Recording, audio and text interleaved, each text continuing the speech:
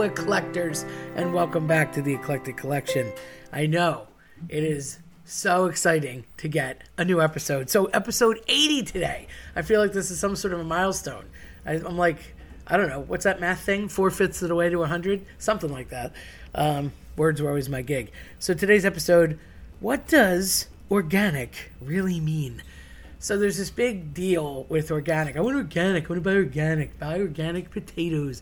Get organic tomatoes. Buy organic stuff.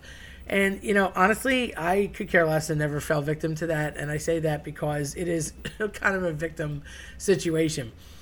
I am not exactly the blueprint of health. So, yeah, God bless the people that want to be. But organic stuff is sort of a new age, new wave thing. You can tell them from the 80s because new wave, right?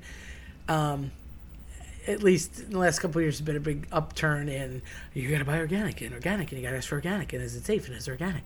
And organic does not mean safe, and organic really doesn't even mean organic. So it turns out that it's a bit of a lie, and, you know, you do what you want with this. I'm just telling you what I know for facts from people that are actually in the produce world. So I am in entertainment. I've been in entertainment for years. Been in education for years, couldn't really decide on one thing, so did lots of stuff. And having my hand in a lot of catering, food products, entertainment, events, and putting on things for hundreds and hundreds of people, I can tell you that a lot of times I find myself buying produce in bulk. You mean normal people don't drive around a city with their truck full of cases of produce? That's not normal? Oh, okay. Well, I do that a lot. And I've come to meet very, very many farmers, local and far away, people in corporate that work for big name companies, and local farmers that I've just gotten to make relationships with to buy things in bulk.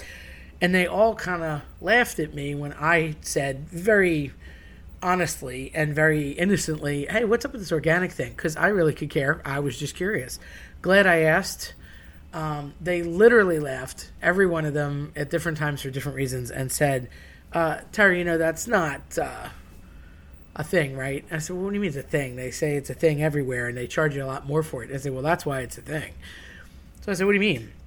Explain. And it turns out that if you, as a farmer, as a grower of stuff, if you will, promise to make X percent of your total growth of goods organic, then you're allowed to have like the organic seal of approval, if you will. Well, what does that mean? It means that you can't have anything weird, no pesticides. It has to be purely grown in the ground like back in the day, and as if you were a farmer of old. Okay, well, that part makes sense. But what I didn't realize is that all the typical things, potatoes, tomatoes, lettuce, etc., that people consume actually are not grown that way, even on farms that are labeled, certified, and meant to be called organic. Because what's really happening is they'll take things that can truly grow easily like that, typically herbs, parsley, cilantro. You thought I was going to say sage, rosemary, and thyme, didn't you? I know. Yeah, them too. But I didn't on purpose because I wasn't going for the cheap pun. I'm just saying. You're laughing. I know you are. Anyhow, all the things like mint, basic stuff that you could grow that's, you know, meant to be in a barrel outside or in a little herb box on the side of a city wall, is easy to grow because you don't really need pesticides and stuff, and you really don't need much but some seeds and some soil. So most of the things like that, your garlics, your basic things that are herbs, get grown, quote, correctly or organically, and everything else on the farm is still dealt with pesticides, possibly chemicals, et cetera, et cetera. And it's perfectly legal, and in reality, what you think you're purchasing more for and paying more for, you're definitely paying more for it, that's stamped organic, is simply because it came from that farm. But those products are not necessarily true.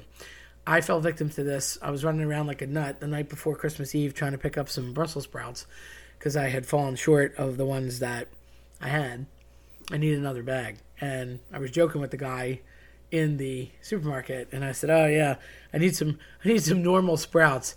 And he laughed, and he's like, oh, thank God you get it. Some of these people come in and they're just after me for organic. And I try to explain to them, it really doesn't mean anything. You're just getting charged more money. But they insist, so whatever. They want to spend it, they can. And the irony was there was only one bag of organic Brussels sprouts left, which was approximately $4 more than the regular bag of plain old sprouts, which is what I go for every time. So I had to bite the bullet and ironically buy organic. But one of my very close produce guys, John, said to me, that doesn't mean anything. He's like, honestly, people think it. They're going to go on to thinking it, but they push it, and it's definitely couched in a way that people want to believe that. But it's really not true. So if you're a person that's like, I insist on organic, they taste better, they look better. No, you're eating the exact same potatoes, tomatoes, lettuce, whatever, carrots that everybody else is eating. They are packaged differently to say the word organic. You are charged much more money, but I guarantee that they come from a farm that has a few things truly grown that way, but probably not what you're eating. And if you happen to get that one product that really is, well, congratulations to you. You lucked out. This is akin to the idea of gourmet, and nobody really discusses this either. But again, fun facts. And I find it amusing because I really don't care, and it doesn't bother me because I would never ask for it. But so many people do, and I have just said to friends that have mentioned to me that they want to worry about organics. Here's the deal. Do what you want with it. And most of them are like, oh. And they've kind of just stayed on the normal stuff. Gourmet is a term that is played a lot with money and that you can get more money for if you're purchasing a gourmet product. Well, I have friends in the business that handle a lot of chocolates. I know a few chocolatiers, and I know a few candy men, literally. No, not Willy Wonka, unfortunately, but we got talking several times about chocolate-covered pretzels, which sweet, salty, who doesn't love a good chocolate-covered pretzel? And when I was talking to the guys, I said, what's the story with a pretzel, X amount per bag? We were looking for like literally pounds and pounds for something I was doing with the kids at school. And he said, I could tell you for this, And he's like, funny thing is, they're just pretzels, Tara. We just put them in an enrober. So if you don't care, then that's, these are cheaper. And I'm like, okay. He showed me the enrober. It's basically a conveyor belt. And it's like you would see, and you've seen on maybe like a show, like how's it made. And you just have a bunch of flat pretzels that are laying on a little conveyor belt. And they go through this little hole in the machine. And it drops and drizzles chocolate on top, and then that's it, and it falls into a little vat, and later on they come out. No big deal. And so they call that the enrober. I'm like, yeah, it's fine. I don't care. And he's like, oh, okay, as long as you don't want the gourmet ones.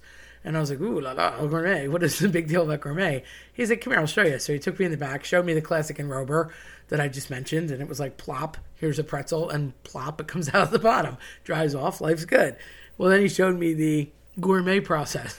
The gourmet process is one little station over, same thing, same chocolate, same pretzels, plop, it goes in.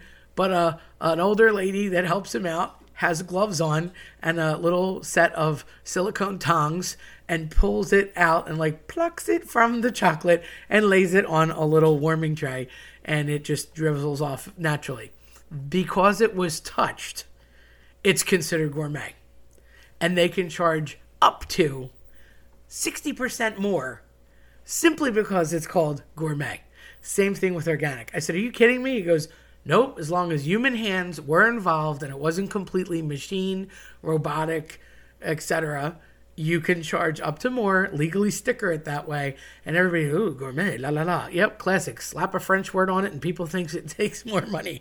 Being a linguist, I laugh at that all the time because, if you put a foreign accent to it, or you put a fancy word to it, or you put a international spin, people are like, ooh, they're such wonderful things. It's like those international coffees that are probably made here, but they celebrate the moments of your life. I can remember growing up with that commercial, and there was like, ooh, it's a French coffee, ooh, it's a Mexican coffee, ooh, the Italian coffee. In reality, it was probably all made here, and like Folgers put it together, but nobody knew any better, So that's the difference with gourmet, and it's basically the same deal as organic. So it's kind of a lie.